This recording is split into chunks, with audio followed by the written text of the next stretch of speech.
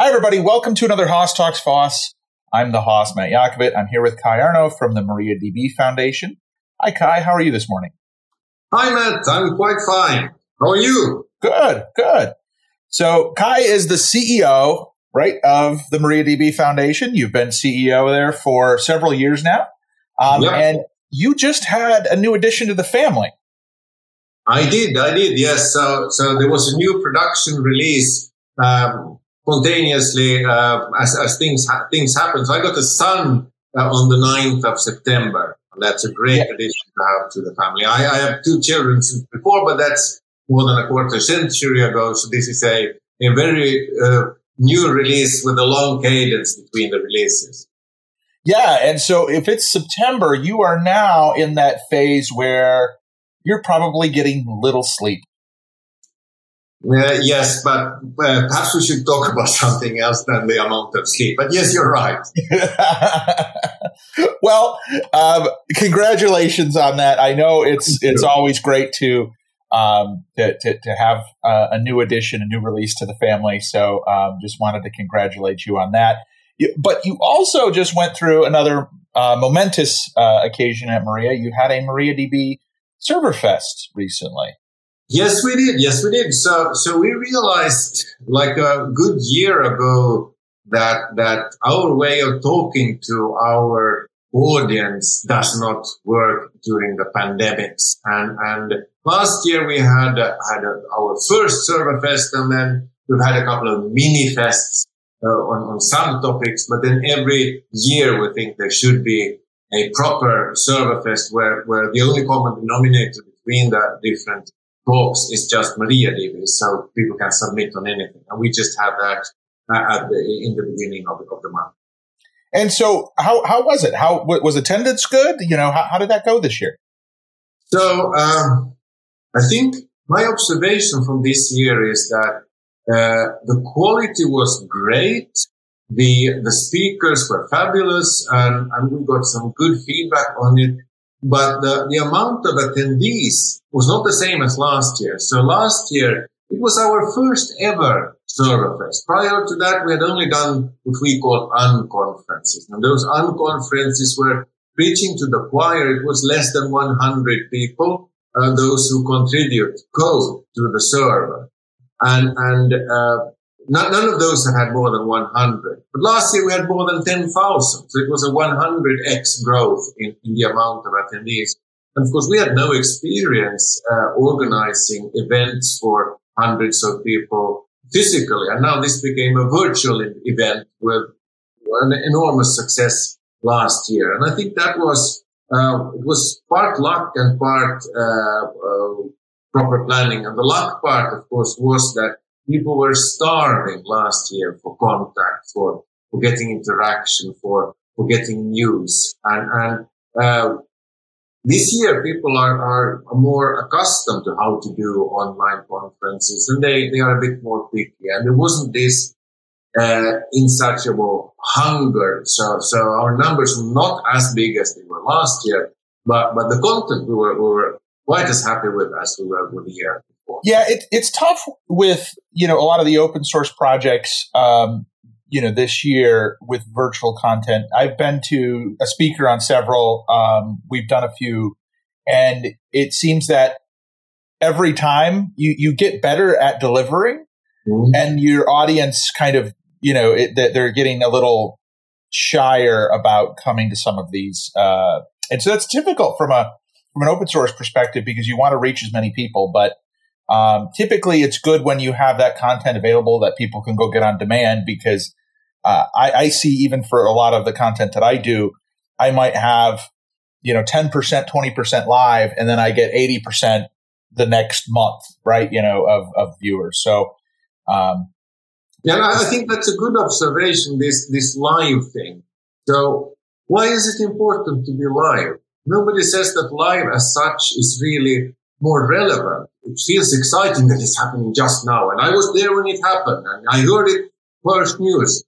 But if you really think about it, does it make any sense? It doesn't. I think I'm more interested in what's important and what's relevant. And if I get to hear about it a week later or a month later, I probably will be as efficient. And at least if I get to reduce the amount of spam in things that happen live because of the microphone going circular and whoa, and wait, we'll have to arrange this technical matter. If you get rid of all of those, then you get a much higher signal to noise ratio. So I don't think that this happening right now is so important.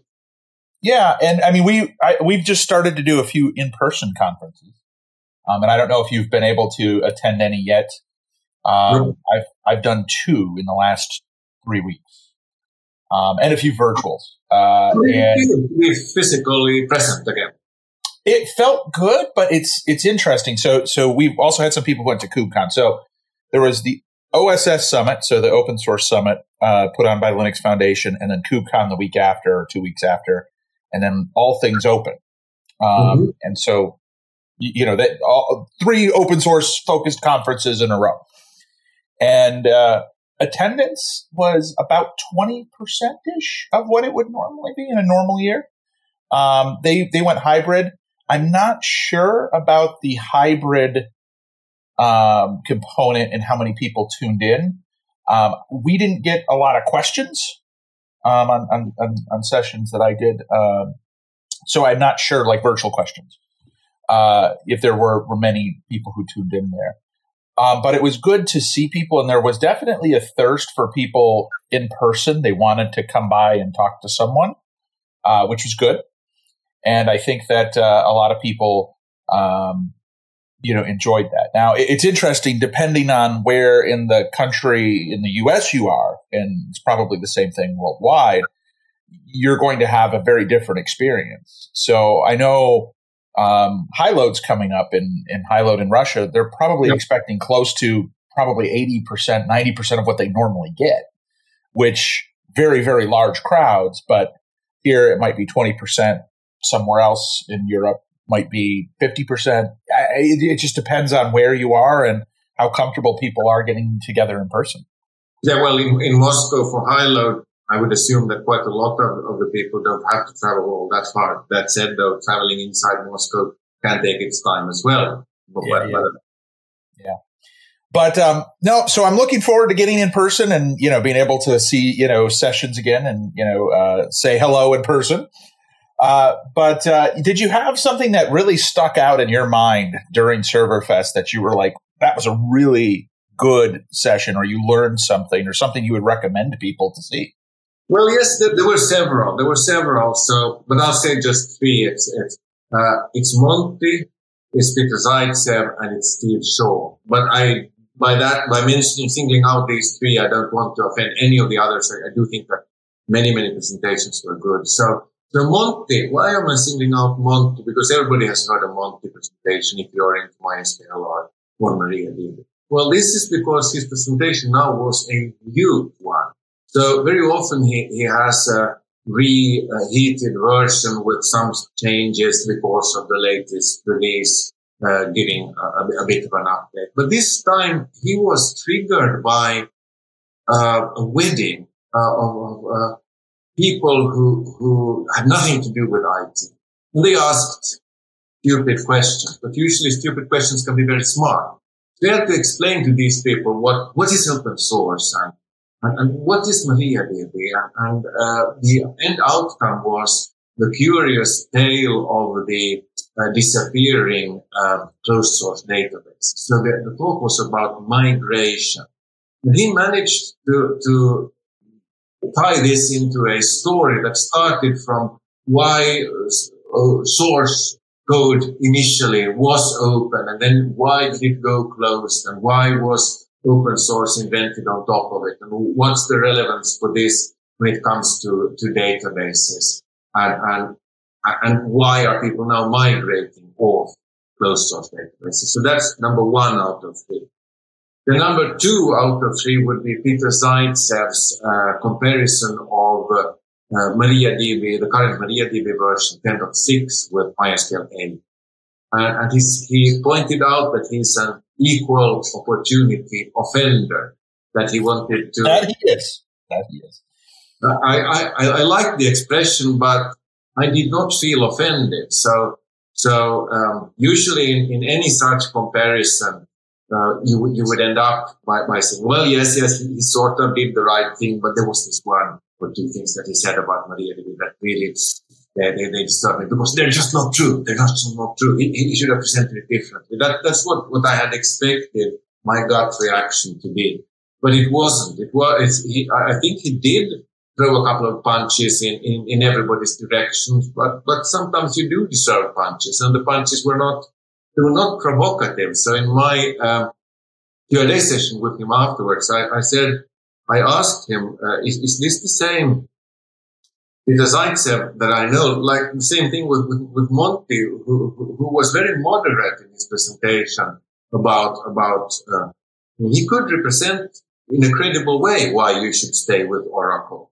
It's not as if he would have caricatured it and made it obvious that only the truly stupid people go with such a lousy product. There was no such provocation. And through this balance, also on Peter Zaitsev's side, I think that the audience will get some understanding of when to use reach out to the products. And then the third one would be Steve Shaw of Intel, describing some cool hardware things related to MariaDB, how it's running on modern hardware. So that's like a geeky, techy kind of presentation that I would recommend. And we're going to have all of these as individual URLs. You don't have to look for hour number 2 and minute 34. Oh, no, it wasn't there. Where is it? It will be easier to find soon. So we will blog about that. Great.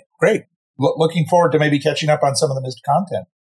So, MariaDB is a, really widely adopted technology. You have taken lots of contributions from across the world. It's not easy to manage such a large, diverse ecosystem. I mean, how do you do it? Do you have tips and tricks? Because there's a lot of, other projects out there that are starting to grow in scope. Open source is more popular than it's ever been. Everybody's looking at it as the next big business model, unfortunately. And I don't think open source is always, a good business model necessarily. But, everyone is starting to develop their own open source program offices. They're starting to look at, how do they manage these massive amounts of contributions in or out of organizations. And I figured you would be a great resource to maybe ask about some of that management of contributions.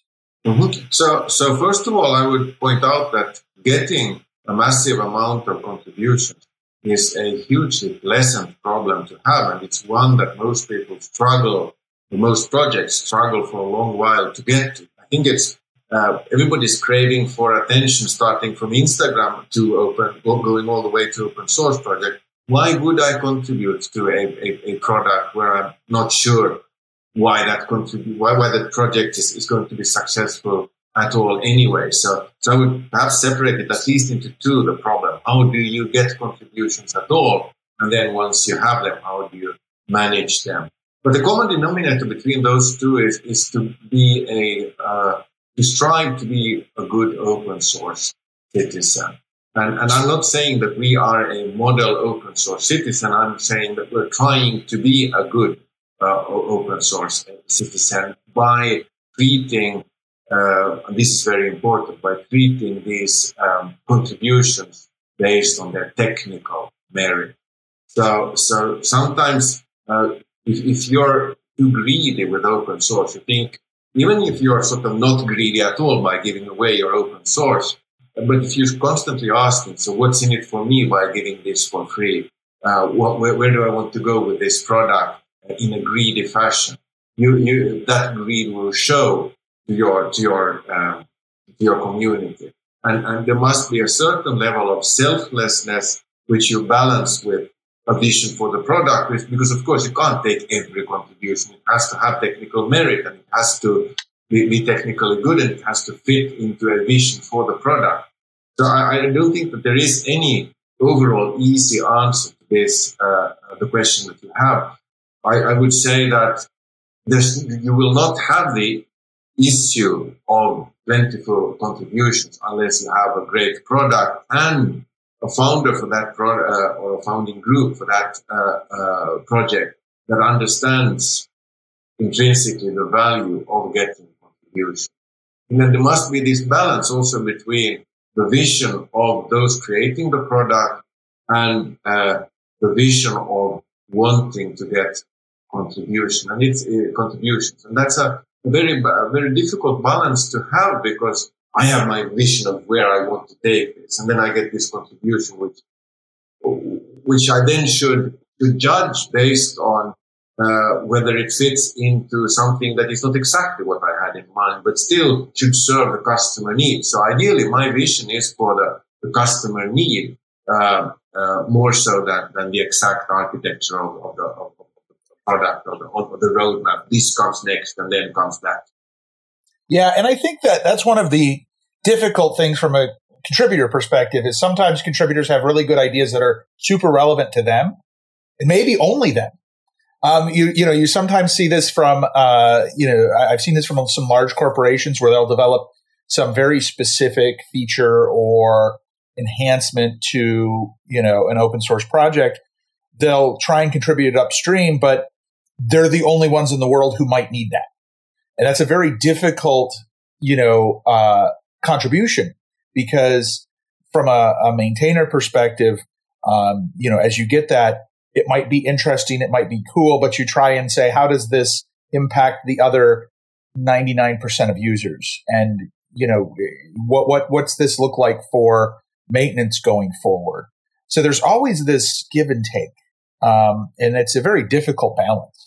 Yeah, there is, and then, so some of these contributions are related to platforms or use cases. Will this work on ARM? Will this work on some particular, will be integrated into some particular cloud platform? And I think that you have to look at the cost side of maintaining things. So if this is only you wanting it, but you really, really want it, and there's really not much harm done to the others, then why not?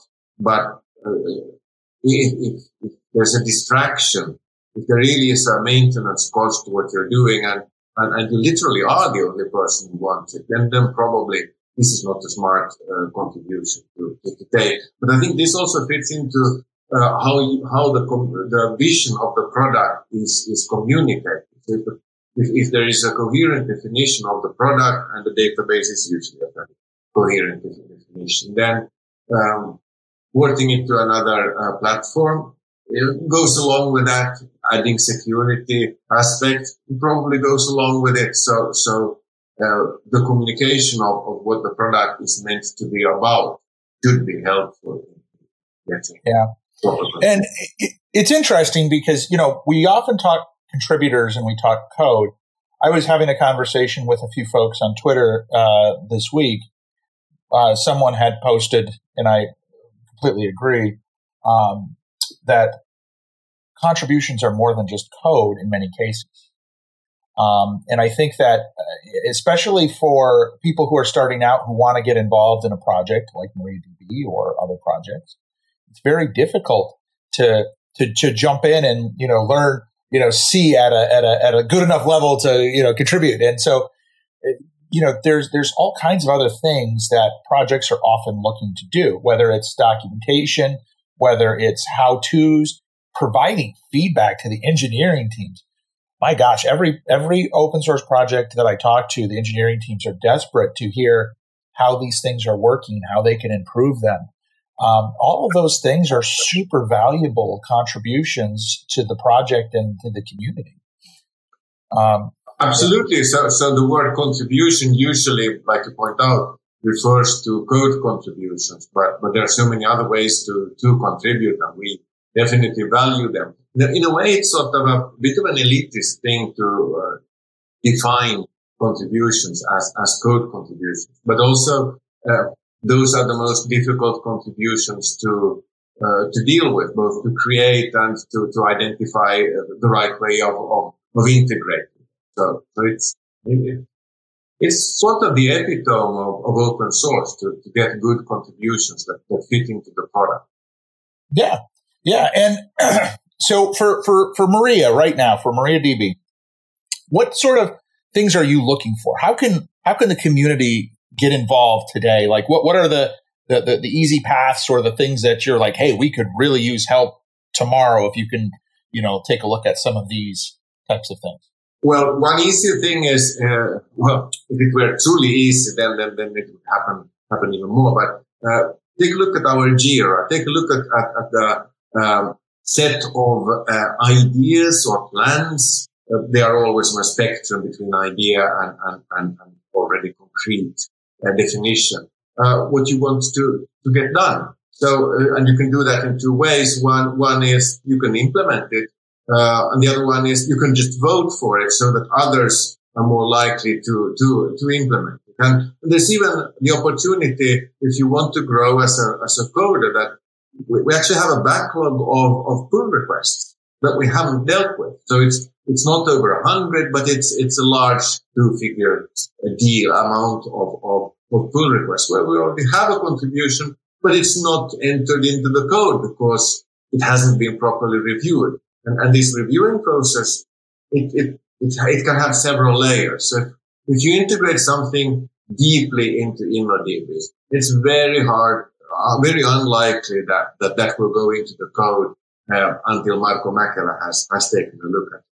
But of course, those critical resources don't have the time to look at every contribution very easily. They need somebody to vet that contribution for them before a Sergei Golubchik or a Marko Mäkelä or a Monty takes a look at it. So a review isn't just one stamp of approval. It's sort of the following step in the process to get the code into the code base. And there's nothing preventing people who want to contribute from reviewing other contributions. So I think that's the easiest win.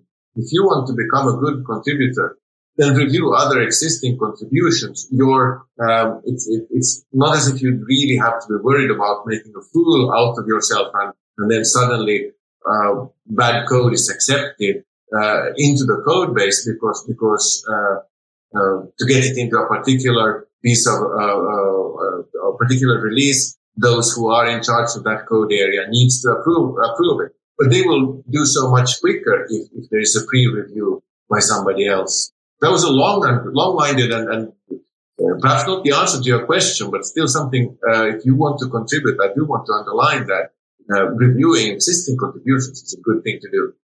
Well, and it helps you get familiar with the code base. It's easy to go out there, potentially take it, test it. Someone else has written it. And if you run into bugs, you can, obviously help debug and, see what's going on.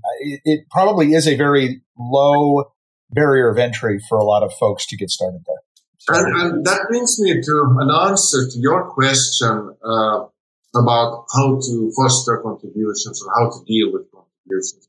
We just made an innovation that is so simple that you could ask us, why didn't you do it before?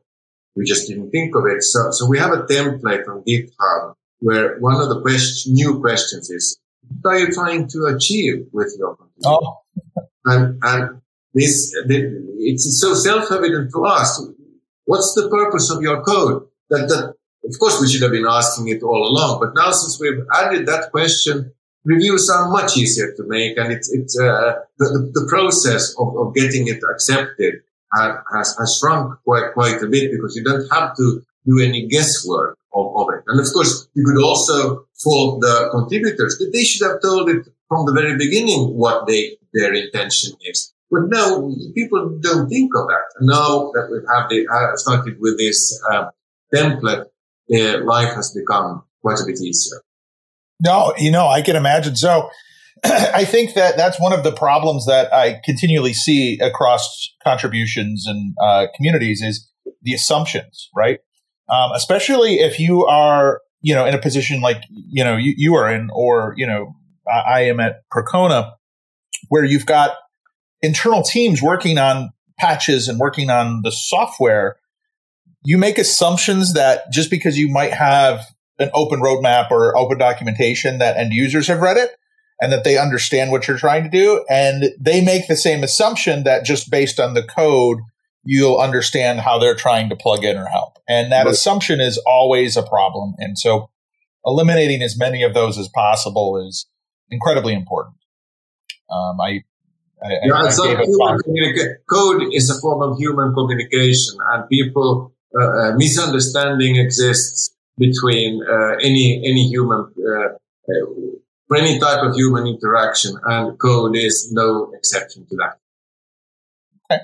So, and I gave a talk specifically on like trying to do as much open as possible as a company at the OSS Summit. They had an OSPOCon for open source program offices. And so I'm a firm believer in trying to break down some of those silos and get as much information shared as possible. It's definitely something that's important. So MariaDB is at 10.6 right now. Yep. And so it is probably approaching a 10.7 release. Well, not even probably approaching. We have something called 10.7 preview releases. So there are 10.7 zeros out there, and we're doing something new with 10.7. So there is not one 10.7 zero, go out there and test it. No, there are several 10.7 zeros, go out there and try them out. And what we've done there is we've taken several different branches and made builds out of them. So you would like have, for instance, a natural sort or S format being two features of 10.7. So natural sorting is like if you have a number series with 10.1, 10.2, 10.3 up to 10.11. So if you sort that literally, then 10.1, 10.10, and 10.11 will all come before 10.2. But natural sort would then sort it as humans do, with 10.9 being before 10.10 and something like that. So that was the functionality of it. And then there's S format. So that is for those who know Python. There's this new F-type string formatting in starting Python 3. I don't remember which one. And those are two new pieces of functionality. Earlier, like up to 10.6, they would have all been put into the first .0 release and go out there, please test it. But that created some internal friction because by Thursday at 12, everybody needs to commit their code. And if there is such a deadline, well, remember, I will get it done, but can I please get a bit of an extension or even if I don't get any extension, there's this review of these changes, not causing merge conflicts. Okay, so S format and natural sort will probably not crash, but there might be others who do. But at any rate, there was a lot of congestion at the time when there's this final deadline. Now there's one deadline in a year, and I absolutely want my piece of code to get into that release. So I'm going to fight tooth and nail to get it done. And I do want, dear boss, your attention for this to get there. And of course, this creates friction and frustration and needless stress. So what was then done was that, okay, I can get this into my release and you can get your feature into your release and they still have the same deadline, but there's not any congestion. It's just my tree needs to be coherent and provide my feature. I coded S format, you code natural sort. And then both get released, and then everybody has a bit of time to sigh and have a bit of relief. And then it turns out, of course, not your code and not my code, but that the other guy's code was so bad that it shouldn't be part of 10.7 at all. It doesn't feel quality correctly.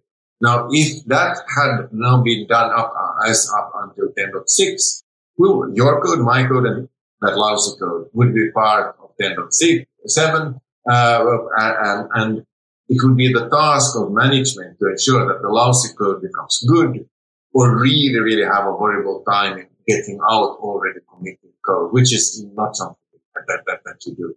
So now instead, when 10.7.1 comes out, the lousy code won't get merged. yes, there was this preview release, and we spoke about this fine little feature, and some people liked it, but guess what? It did work. And now it won't contaminate 10.7, 10.7.1, and we did not get rid of the stress. So that's how we're changing matters with 10.7. Okay. And I noticed that there were some additional, changes to some of the JSON, functionality, as well as some histograms, which is interesting. A lot of developers are exploring and using JSON and relational databases now. So those are also interesting. Well, it does make sense. It does make sense. I mean, if JSON always gets attention and for a good reason. And people use JSON in their applications, and yes, if you want to be fanatic about the normal forms, JSON is definitely not something to put into your database. But there's a reason why people are using JSON, and there's also a reason why people are using relational databases, because you do need the cleanliness out of normal forms, and you have to have some spectrum and leeway how to apply. When you want to have the logical, mathematical, clean structure of a normalized database, and when you allow for JSON. And if it's only a on-off switch, either you go MongoDB and have JSON chaos, or you go with EF Kod's model and go fascist on normalization, then you're probably not doing the right thing. So there is a need for the mixture here. Yeah, the balance is important. I mean, I think that the number one problem that I continually see with any of the databases, whether it's, Mongo or, MySQL or Maria, it's actually the design that people put in them, right? I mean, and I think that the more functionality that you can make it easier for users, the better you are, because users do want to, use the tools they're familiar with. But giving them those easy options to do the things that are natural in the development space is very important. Yeah, database is a sharp knife, and most good cooks know how to use sharp knives, and so we should give them all the different knives that they need in order to make a good database. Yes, some cases we need dull knives, though, like for some people. They got to get started. They got to learn. So what else is coming up? From a roadmap perspective, are there a couple things that you think are really interesting for the community that you'd like to highlight that might not have made it into the preview release yet? So the intent here is to be fairly strict about those preview releases. So remember the Thursday 3:00 deadline. If you missed it, you won't be there. So it's in those preview releases that we have are the only ones that can get into 10.7.1.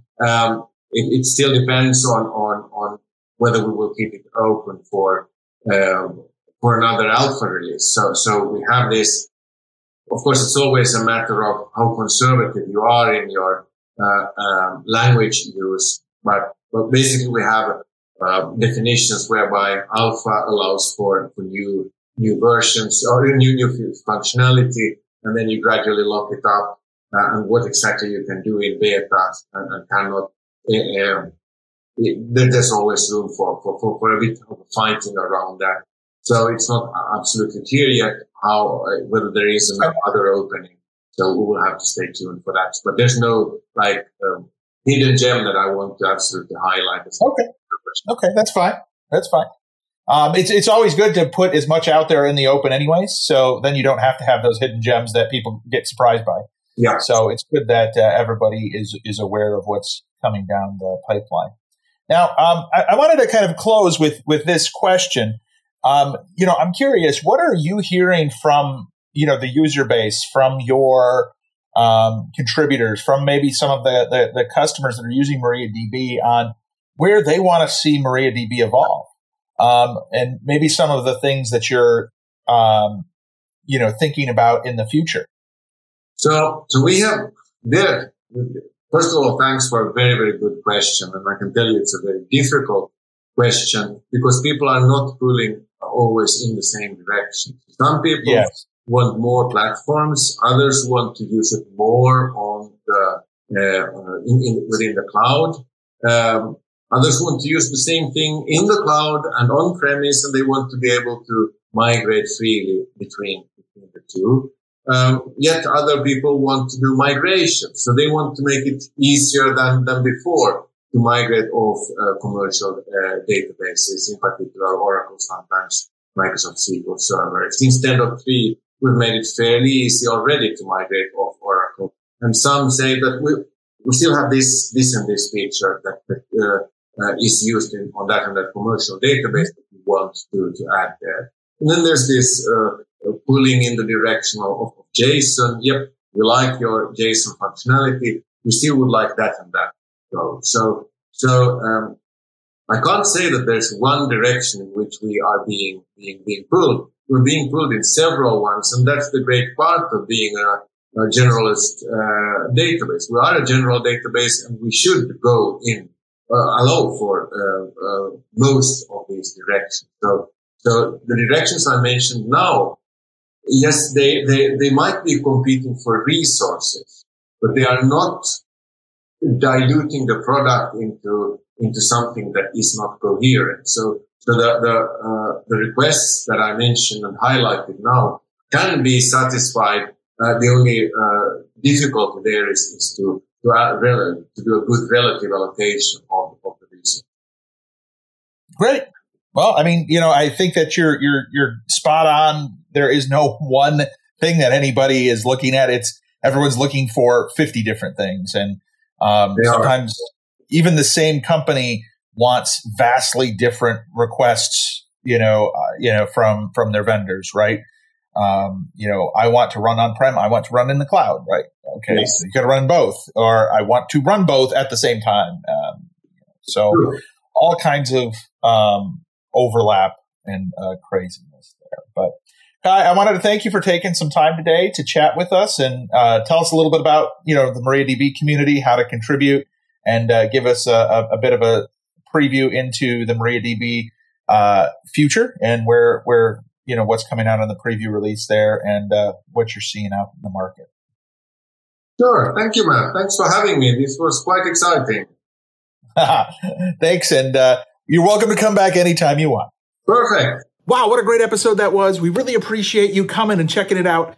We hope that you love open source as much as we do. If you like this video, go ahead and subscribe to us on the YouTube channel. Follow us on Facebook, Twitter, Instagram, and LinkedIn. And of course, tune in to next week's episode. We really appreciate you coming and talking open source with us.